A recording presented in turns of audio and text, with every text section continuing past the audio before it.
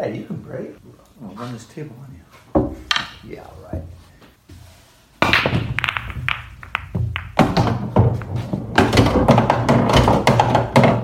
That's very cool. Yeah, talking about that. 11 ball. Side pocket.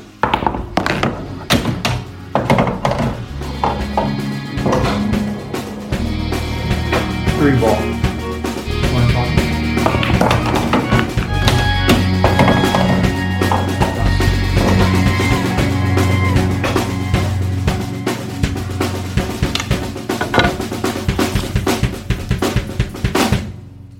Hey there, and welcome to Matamo, a podcast where we share with you and our guests travel topics that push the boundaries in celebration of the human experience.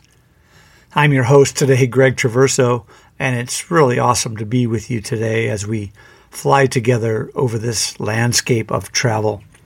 You know, flying over the landscape of travel is a pretty nice place to be.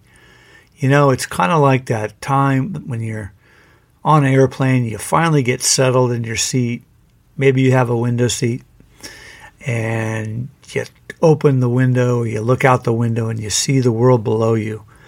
You see the earth and you think, you just marvel at things and you're like, this is incredible. And you're on your way to somewhere where you're going to get to relax, like completely decompress, or maybe go, explore cultures or go climb a mountain or go sit on a beach. But whatever the case may be, you have that feeling, of the newness, and you're on your way, and it's just a sweet spot. Today, we're going to look at this landscape of travel from the perspective again of the internal journey just a bit, just to remind ourselves that that's what we're on. The last podcast that we flew solo together delved into languages and communication, human communication, the spoken tongue, as well as that lies under the surface, which is so much of it. The majority of it lies down below where we really sometimes can't see it.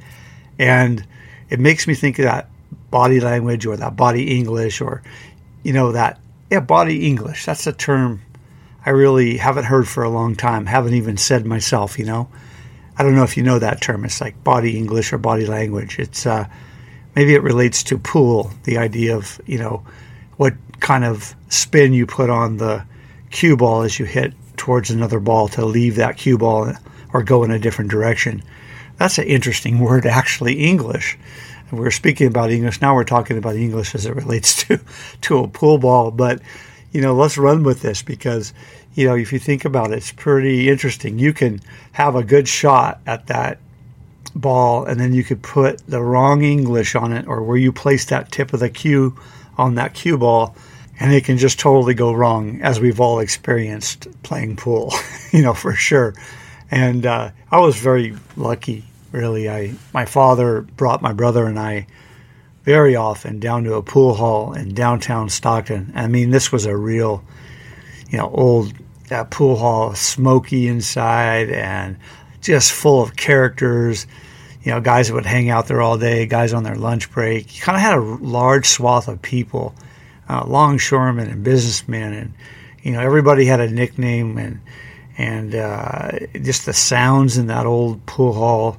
I mean, they stay with me for a lifetime, and I think there were some life lessons in there, and certainly I learned to play pool, but, as watching the people was the most fascinating part of all, and, I learned, something about playing English on a cue ball, and you probably know the basics, but basically when you have that cue and you stroke at the cue ball and you hit it low, you can draw it backwards, or you can hit it a little bit higher and it follows, or right spin, left spin, which can really throw you off because sometimes it's the opposite of what you think.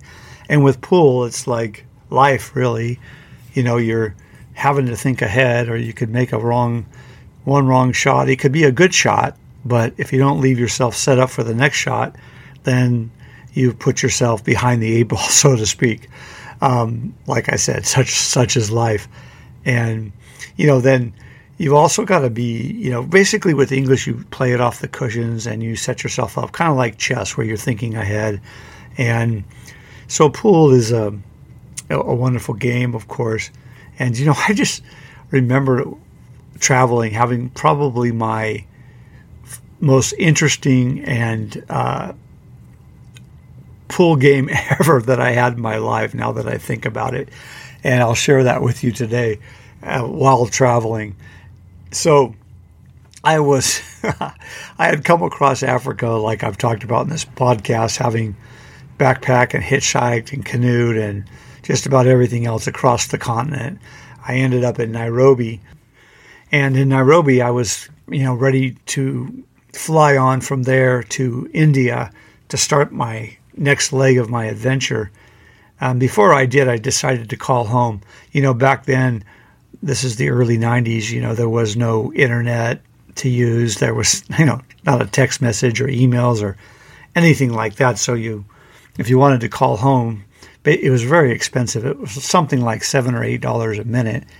And so I limited myself to a call to 3 minutes or $20 or $25, which as a budget traveler was a big splurge. But I called my good friend John, and he happened to pick up, which was good fortune.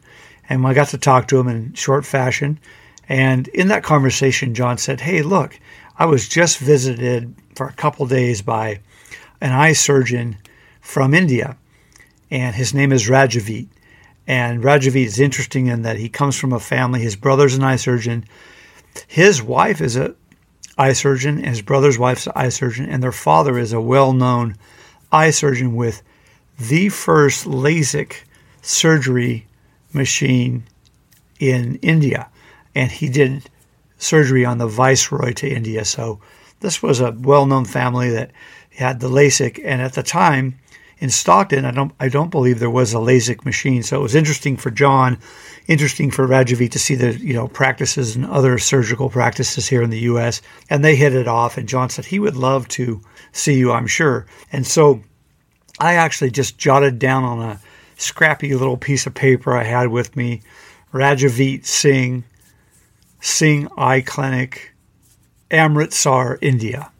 I probably spelled that wrong, and I took it and I probably shoved it in my wallet or my traveling pouch and went on my way. Kind of forgot about it. I went through India. I flew to Mumbai, or Bombay as it used to be called, and went up into Gujarat and saw where Gandhi lived, and up to Udaipur and Jaipur, and eventually to Delhi. And then from there, I remembered Rajavit and this piece of paper. So I took it out, I looked at it, and I said, I'll just go to this area. So Amritsar is up in the Punjab, which is up in northwest India and on the border of Pakistan, really. And so to get there, I believe I took a train, which I did all through India. I got up to Amritsar. Now I'm on the street, and I got to find this Singh Eye Clinic. And I start by finding a rickshaw driver. Now, rickshaw is like this little putt-putt motorized little contraption that takes you around. I think there's like 65, 70,000 of them in Amritsar alone. They're not like the rickshaws like in Calcutta where they're human-pulled.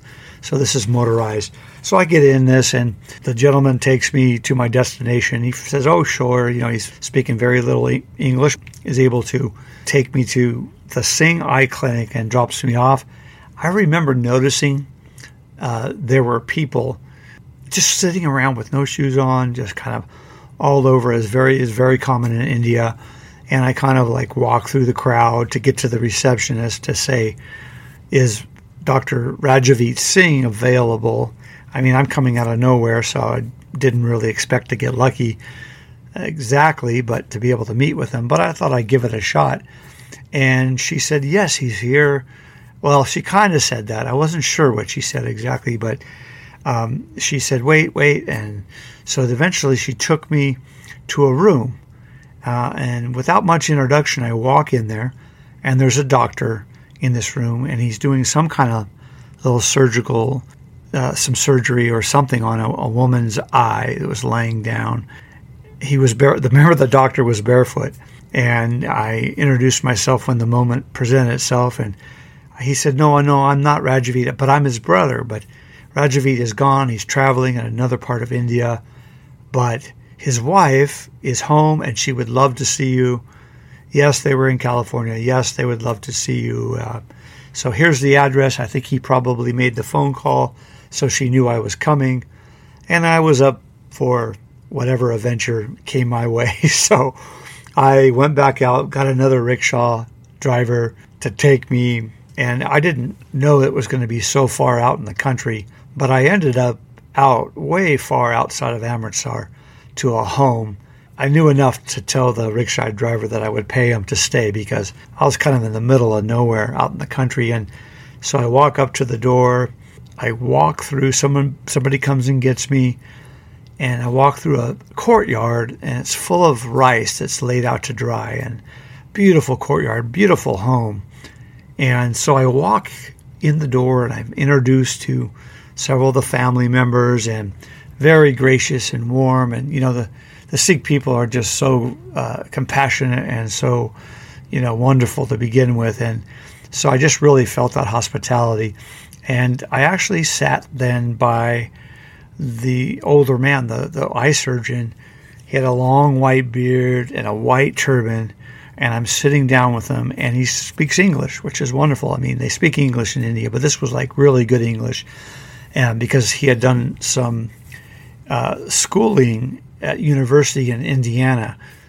And so this esteemed doctor, instead of like asking him other questions, I didn't really have time because he started telling me jokes, and some dirty jokes at that, in English, while lunch was being prepared, and some small talk. Time went on, and, the Rajavit's wife came in, and the table filled up, maybe 8 or 10 people, this long table, and we're eating this wonderful Punjabi food. I mean, it is just, fabulous, known as, the world over as some of the best Indian food. There was just something in the conversation that was not shallow, but something just felt off. We were talking pleasantly and everything, but there was something that just wasn't sitting right. So there's the nonverbal, right? And so finally I said, I just got to be really direct here. So I looked over at Rajavit's wife, who was sitting right across from me, and I said, so when were you in California? And she looked at me and she said, in 1974. And I thought, this was like 15 years ago or something like that, or even, I was like shocked. Like, you mean you weren't in California just like a couple months ago? And she shook her head and basically said no. And I realized, and we all realized, that I was in the wrong house. I was at the wrong house with the wrong family, eating lunch with them in the middle of the countryside in India. And I was completely like taken aback, but in a good way, because it was just one of those things that had happened that it was a coincidence. As it turned out, there was another family with 5 eye surgeons in the exact same dynamic with 2 young men, and his name happened to be Rajavit as well, and their wife, him and his brother's wives were eye doctors, and they had a father that was the famous eye surgeon, and their wives. Okay, so there was 5 of them, and it's called, I believe, the Sikh Eye Hospital. And so I had it wrong. I just went to the wrong place, and it was just unbelievable realization that I was at the wrong place. So the rickshaw driver, I of course finished the lunch, and we laughed, and I went on my way and got back in the rickshaw, headed back to Amritsar, and found the Singh Eye Hospital. And this time I was like, okay, let me give this shot again. There was even more people outside and around, and went up to the receptionist, a different location altogether. And I asked if Rajavit Singh, Dr. Singh, was in, and she said yes, actually. And she took me almost immediately into a room that was much bigger than the first place I had gone to. And there were several people like on gurneys, and he was going from one patient to another. And he was barefoot, as I remember it as well. I introduced myself, and right away he knew John. Yes, my wife and I were in California. And so he finished up in short measure, and he was so warm and friendly. And so he took me, and he left all the patients. I kind of felt bad, actually. But we walked outside of his clinic, and then we crossed the street, and there was a smaller building across the street. And so I didn't know where we were going, but there were more patients outside of there, actually several of them, older people. And we walk in the door, and there, into another room, and there was the famous eye surgeon doing LASIK surgery on a patient. At least that's what I think he was doing.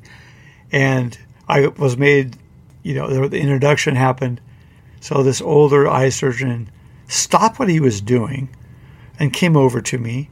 And then I followed him. It was obvious I was supposed to follow him. So then we go and we come to another door in this surgical center. And Rajaveet and his father go through the door, open it up, and go through, and I follow. And the last thing in the world I ever anticipated would be that I would walk into a room that had a massive pool table. Okay, and it wasn't just a pool table, it was a snooker table. And the room was specifically and obviously built for snooker, because a snooker table is like 3 times bigger than a pool table. I mean, the dimensions, it's like 12 feet long, and I don't know how wide it is. And I don't know if you've ever been around snooker before, but I was lucky because I grew up watching snooker and playing snooker with my father and other people in these pool halls. In Tipton's Pool Hall, where I hung out after, when I was a teenager into my early 20s, I probably spent more time there than I did anywhere else but home.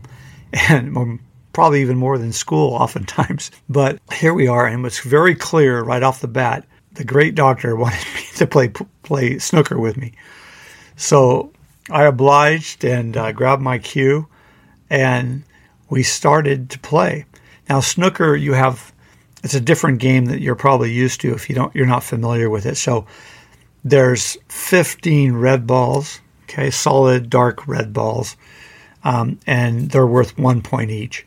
And then you have some other balls that are worth points. And so you have, like, if I remember right, like the yellow ball is worth maybe 2 points.